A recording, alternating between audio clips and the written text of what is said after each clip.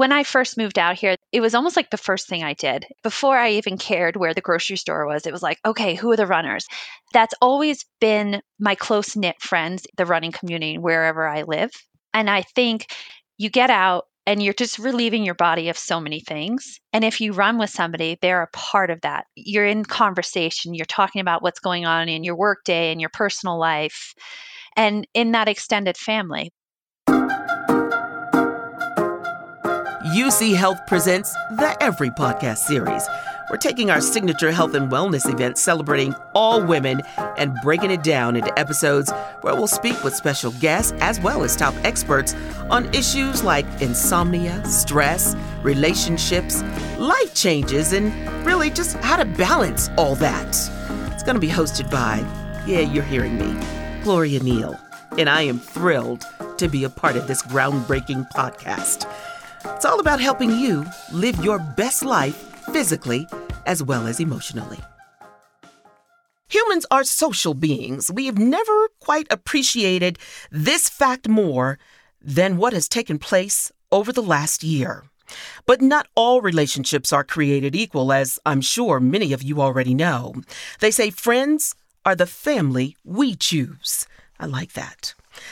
They are the ones that keep us going through the bad times and, well, they make the good times all the more meaningful and fun. For Beth, a mom of two living in Denver, close friends are what helped her get through the worst of COVID, as well as cope with the loss of her sister. Her parents and sister live other parts of the country, so she did not have them to support her. When asked about how helpful her friendships have been to her, Beth had this to say. Absolutely life-saving, because it's, as you know, grief, it ebbs and flows. So there's just moments where something just might come to mind and I just might say it out loud and we talk about it. They realize that it doesn't just shut off. You know, it's not 2 weeks after someone passes away that you're fully through all of those stages of grief. It could be years. And one of my girlfriends did say to me one day as we were finishing up a run, she looked at me and just said, I just want you to understand something. I am here always because I know 2 years from now, something might pop up and put you in a downward spiral a little bit. And I'll be here to pick you up and talk you through it. Boy, can we not relate to that. A downward spiral. Somebody to get me through it. I tell you, it is something else. Well, the person you're going to be hearing from today, Dr. Carrie Landin, has been a clinical health psychologist at UCHealth for 11 years.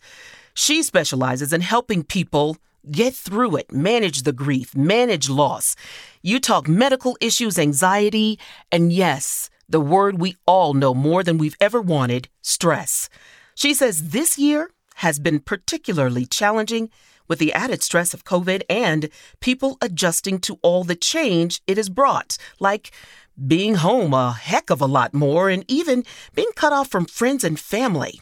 Thanks, Gloria. It's great to be here. This is a very important topic for us to discuss, especially right now, given this last year. Prior to COVID, I saw maybe a handful of people in my practice that would express feelings of loneliness and isolation.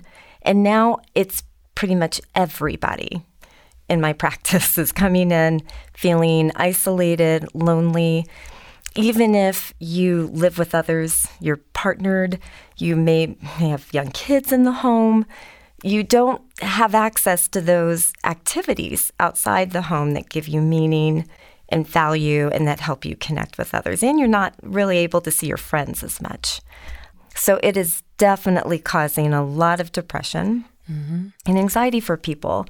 And when we feel that way, we tend to isolate more, which in this time can become a very vicious cycle. Right. We do not want to isolate more when we're depressed because we're isolated. So we need to really try to do the opposite, even though right now it feels next to impossible. There's so many barriers because of COVID to get out and connect. So we have to kind of get creative and figure out those ways we can positively connect with friends and family. And some of the ways I recommend doing that is Even though probably feels overdone right now with people, we need to keep doing those virtual happy hours and those virtual game nights and the text messages. I'll pop on my cell phone when I see something funny, and I'll text my friends and know that they're laughing and I'm laughing. And even though we're not in the same room, we're probably both laughing together. Yeah. No, and that's good. Yeah. Because it's like connectivity in any way you can get it. Personally, for me, I remember 3 months into this, right? 3 months into COVID and the isolation, and I'm home with my husband, and he looked at me, he said, okay, when are you going to get out of that robe?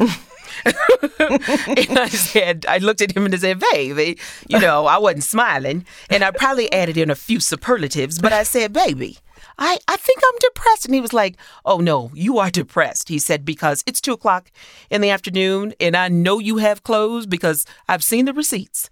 And so are you going to get up? Let's go for a walk or let's go. And I was so game. Now, mind you, what's so unique about that, Carrie, is I'm going to the gym before this. And I was always very social animal, butterfly, just moving and going. And then at home, it was the time to be home and enjoy that and recharge. But there's a difference between wanting to be home and having to be home. That depression is real. Yes, that's such a good point. It's so different. And the things we tell people to do when they're depressed, get out and exercise, is one of the first things I'll have people do. Yeah. And then I'll say, go and do something social, interact with people, do something that you find valuable, volunteer, do your hobby. And those are usually things outside of our home. Yeah. How important are just the physicality of having friendships? I think it reinforces something that we've known.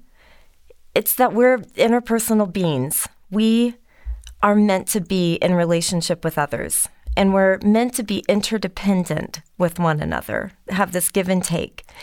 And we had that completely taken away during this time. And the other thing I think we've learned is we do need to see people in person, which right now is outside and socially distanced. Right. But if you can see someone in person, that's so good for a person's emotional health.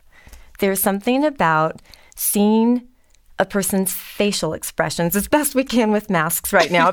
Knowing we're experiencing something in the same place at the same time.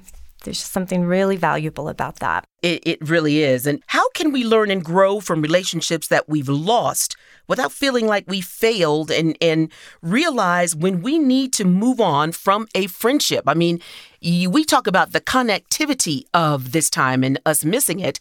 What about those relationships that we should have cut off a long time ago and now we've been separated from it? Well, yeah, I think one of the things we're also realizing a year into this is that with all the loss that COVID has created, we are naturally reevaluating our values and our priorities. For a lot of people, that means they are reevaluating if they still want certain relationships in their life.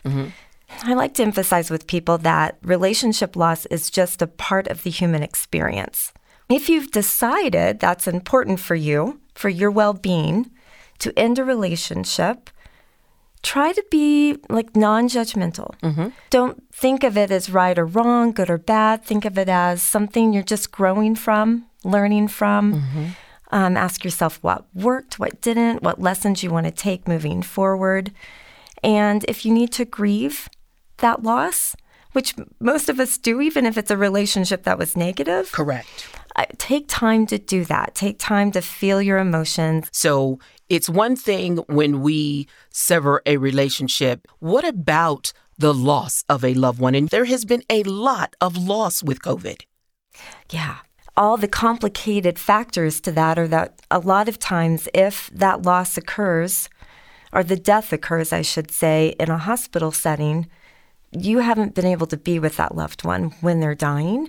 And then you may not be able to gather together afterwards for a service of any sort, which is a big part of the grief process for most people. Right. So I think, again, you find that support through others. You take that time to grieve. And if you can't access some of those things right then, like doing a service, you do something else to kind of signify, memorialize that person's life. And basically, you give yourself a lot of loving kindness. Yeah, the grief process is so unique for each individual.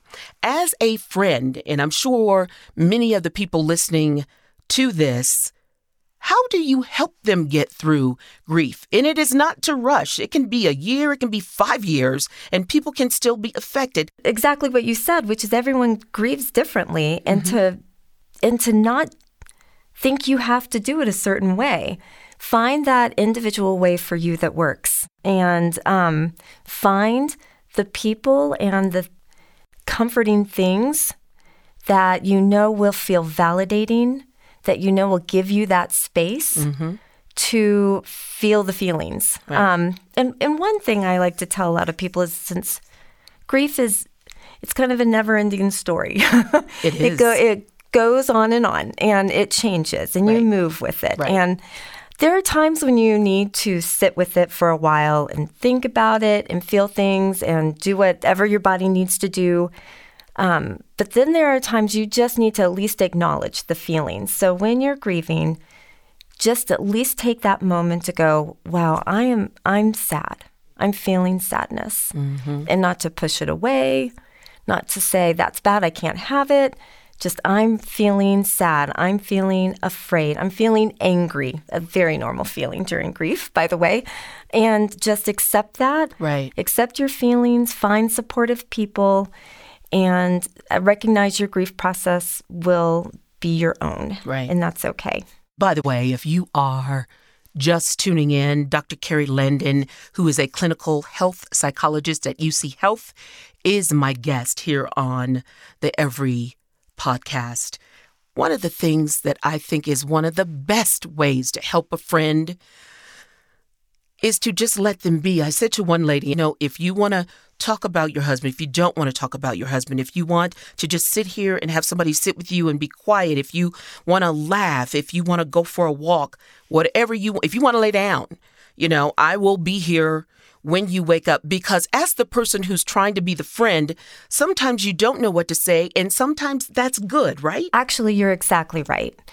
As Beth mentioned, when we heard her speaking, that, the friend said to her, I'll be here years from now, months from now. And that's something I think we also forget. We don't have to say the right thing. We just give that person space to be them. And then we remember that grief isn't going to go away in a week. And they may need us even more, the following year or 5 years later. And then another thing is to really talk about that person that they've lost or that's died. To say that person's name, to, not be afraid to talk about the person they loved who has died, and to share stories or pictures. Relationships are the essence of us, Carrie, no question. But here's the thing. How do we deal with those challenging relationships? When we're talking about a relationship where we have differences in values and behaviors, and those differences are causing us distress, and we want to keep the relationship. I love this author, researcher, and speaker, Brené Brown. Oh, yeah. I got to see her speak 4 years ago here in Boulder. Wow. And she talked about this concept of false dichotomies and trying not to create false dichotomies. This idea of you're not all for what I'm for, and I'm not all for what you're for. We can't get along. And there will be times when our values are so different that it's psychologically and physically unhealthy to continue a relationship with someone. But a lot of times it's about trying to notice what we do share, what values we have in common, what activities we both enjoy. You find things to talk about that you'll find some agreement on, some similarities around. If you are going to try to talk about something that's difficult, try to use I statements. Like? I get really anxious and kind of uncomfortable around this topic. Can we talk about, or I would really prefer to talk about, it's not that I'm saying avoid difficult topics with people. Right. But there is this point when you know that this person isn't safe to have that conversation with. It falls into the category of pick your battles. Right. Yes. Okay. That is very good. Brene Brown, I love I love her. Yes, I love her because it is so, so very true. Now, those are coworkers and family. Now, what about relationships, Carrie, with spouses and partners? The stress of life, the inevitability of all of this togetherness, it takes a toll on relationships at the best of times. How can partners connect in a satisfying way during this time when options are so doggone limited? Yeah, it's like this great opportunity to communicate more and be together more. But we have to be really thoughtful and purposeful about how we spend that time right now to actually connect in these positive ways. So thoughts I've had are like, make dinner together and pretend you're at a restaurant. And sit across from one another, next to one another, and talk like you would if you were out on a date. Right. If you have young kids at home and it's hard to get a babysitter right now, save up that screen time, put them in front of the TV. I heard a great quote once, TV should be used like a babysitter. That's its actual purpose. Don't use it for teaching or anything, but babysitting is fine. You go do something together in the house, play a board game, watch a movie, just talk, have a coffee, whatever helps you feel calmed and connected with one another. And that's that special time for kids too. You talked about carving out that special time because kids are like, hey, what do you mean I can't go down to Rachel's or Bobby's or, Chantel's? Why is this, Javier wants me to come over and spend the night. Why can't I go and do that? If all of this is true, when you start talking about carving out that special time for kids, give some examples of ways we can safely satisfy their needs as it relates to being a child and the restrictions of COVID. Great question. So I will speak professionally and personally from this one. I have a 9-year-old daughter and an almost 5-year-old son. And what I can say is that the quality of time versus the quantity of time, it does make a difference. So I don't think any parent should set out thinking, I have to spend hours with them now to entertain them since they're not getting the stimulation in these other ways. Right. Try to at least focus on them for an amount of time that's doable for you, but really focus on what they want to do with you. Let them kind of pick the activity in the home that they get to kind of dictate and have some control over, because they have no control right now. They just, everything's changed in their worlds too. Some of the things they can do with friends, though, are when, it's decent weather, is to get outside and do some outside activities together. Always. That's very good. Yeah. And great for their health no matter what's going on with pandemics. But and then, like my daughter, for instance, she's been doing these Zoom slumber parties. And they're not, I don't let her stay up all night on Zoom, but she will get to have about an hour and a half around bedtime. They all get into their pajamas, and then they get to talk and be silly and dance together, from their separate rooms. So things like that, again, it's just about thinking, how do I help my child connect with other children? Once we talked about the kids and having that special time, letting them select the activity, and then now we've recognized the flip side of this is we like some of what COVID has exposed us to, like working from home, not having to go in, companies saving a lot of money, not having brick and mortar to really have to worry about all of the time. But there's a flip side to that, and that is too much isolation as a result. We still need physical relationships. I think that this new virtual way of connecting is here to stay. And that will be great in some ways, like a lot of businesses will move to work from home models. Telehealth is something great that's come out of this because now people can access medical and mental health care when they're in a rural community or they have some medical issue that they can't get to in-person care as easily. But yeah, we're going to still need those in-person interactions. Yeah. And I think what's going to happen when we can start to safely gather again is that we are going to find a lot of those spaces converted to probably to social kinds of activities. Dr. Landin explains that good relationships with others ultimately start with your relationship with yourself. Without love for yourself, you can't experience relationships with other folks as fully and positively. She says it's also the basis for emotional resilience and health. If you can't spend time with yourself, my mother would always say, who wants to spend time with you?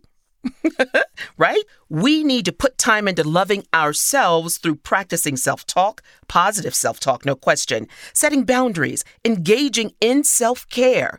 If those are areas you struggle in, here is the deal. Because up next, how some people like Beth, who shared her story earlier, remember?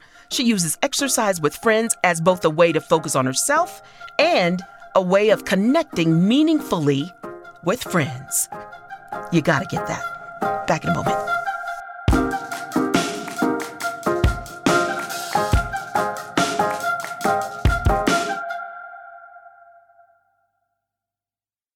I think the one thing as I've gotten older is realizing the value of some relationships over others.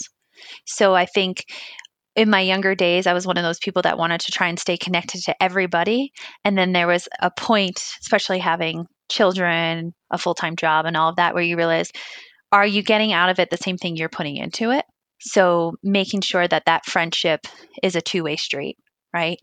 And there's value in that friendship. I think sometimes, maybe I'm incorrect, but this is just my own little personal philosophy, is like, I think sometimes as women, we try too hard to keep all these connections, and we really need to look at it and say, is this a shared relationship or is it one way? So that's something that I've definitely been doing. And when we talked about the running friends and that connection, that's what I found in a lot of them, is it's two-way. So, that makes me think about all the different types of relationships. Some are superficial, others deeper and more meaningful for us. If we are missing close relationships, Carrie, we can be surrounded by people but still feel lonely. What do you say to folks who are looking for that deeper connection? And I've experienced this. Yes, me too, actually. There are all kinds of options right now for engaging with others, although maybe virtually. Right. There are still options right now. So find an interest, something that would be interesting to you that you can more easily talk to others about that interest. Right. When we think about deeper connection, we think about those people that show up in the world in a similar enough way, that get us, that reflect back to us that we're valuable to them. We talk about all this relationship building and all the things we have to do, both physical and mental. But what about relationships and the health benefits of having bad relationships?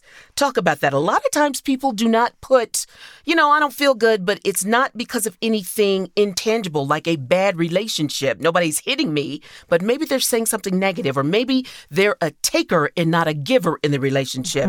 How do you handle that one?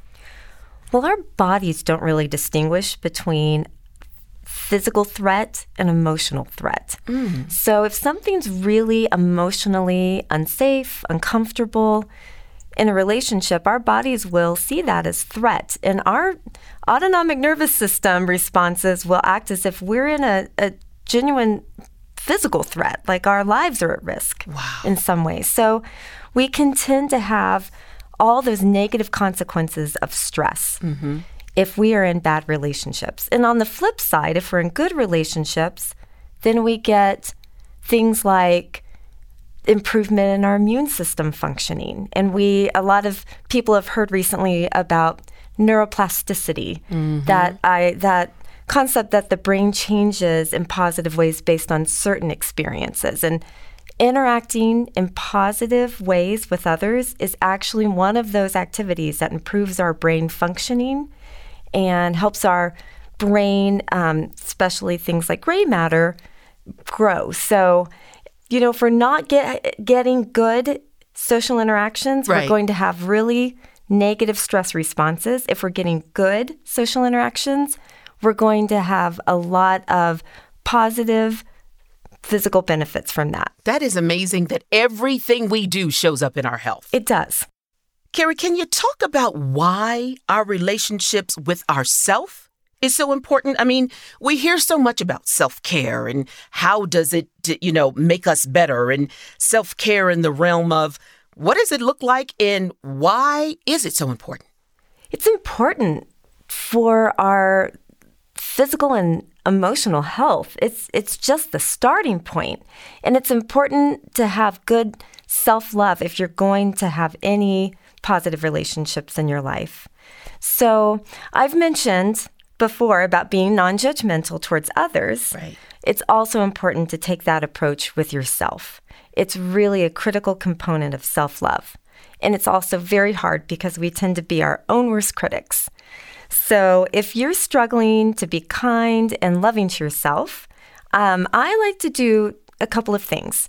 So I'll recommend that you try to imagine that you're talking to a friend who's a trusted, positive friend in your life, and you talk to yourself as if that friend is talking to you, is giving you the feedback that you know that they would give you. So showing yourself some love. Exactly. Or you can imagine yourself as a child, because we tend to be a lot more patient and understanding with children.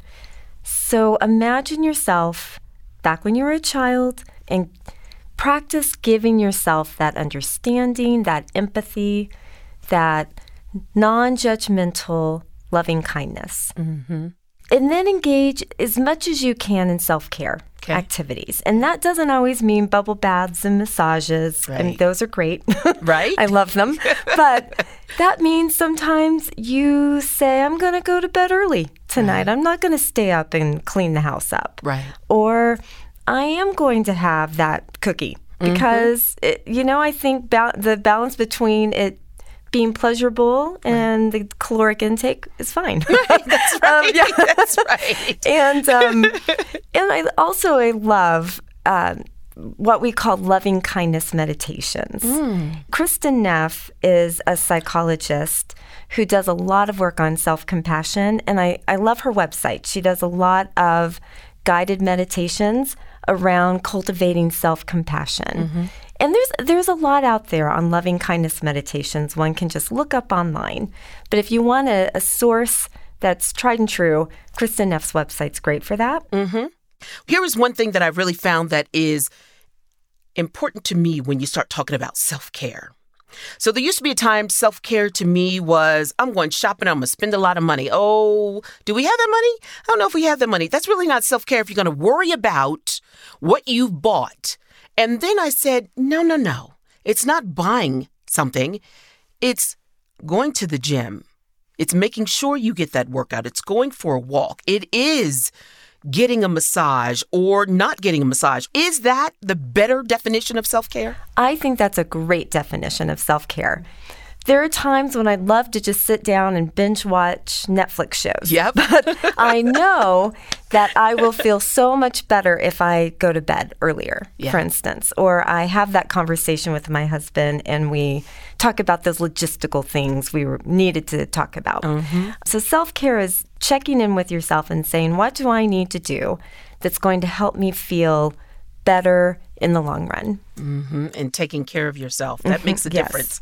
You think about me, you, so many other people. We're married. We have partners. So what do you tell folks who are trying to date, and women especially, when they're trying to date while remaining safe from COVID at the same time? How do you get past that hurdle? I say, don't give up. It's doable. There's still ways to meet people virtually. But when there's nice days outside, do something safe outside with that person that you're meeting, clearly in a safe safe space, not just for COVID, right, but for your physical health and physical safety in other ways as well. So to sum up Dr. Landin's top 5 takeaways for stronger relationships, they are this. When you're struggling emotionally, reach out. Reach out to friends. Don't isolate yourself or withdraw.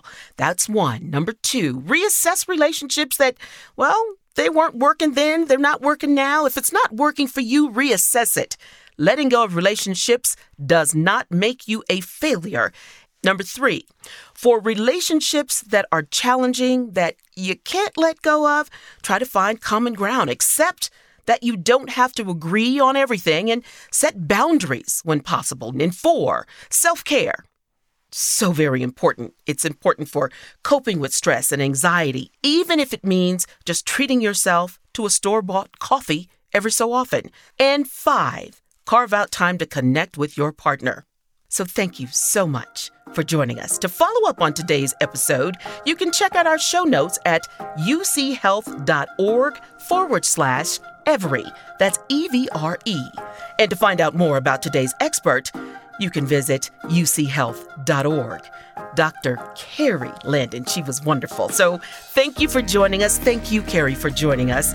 Please do not forget to subscribe and also rate us and review our podcasts on Apple, Spotify, Google, and iHeartRadio.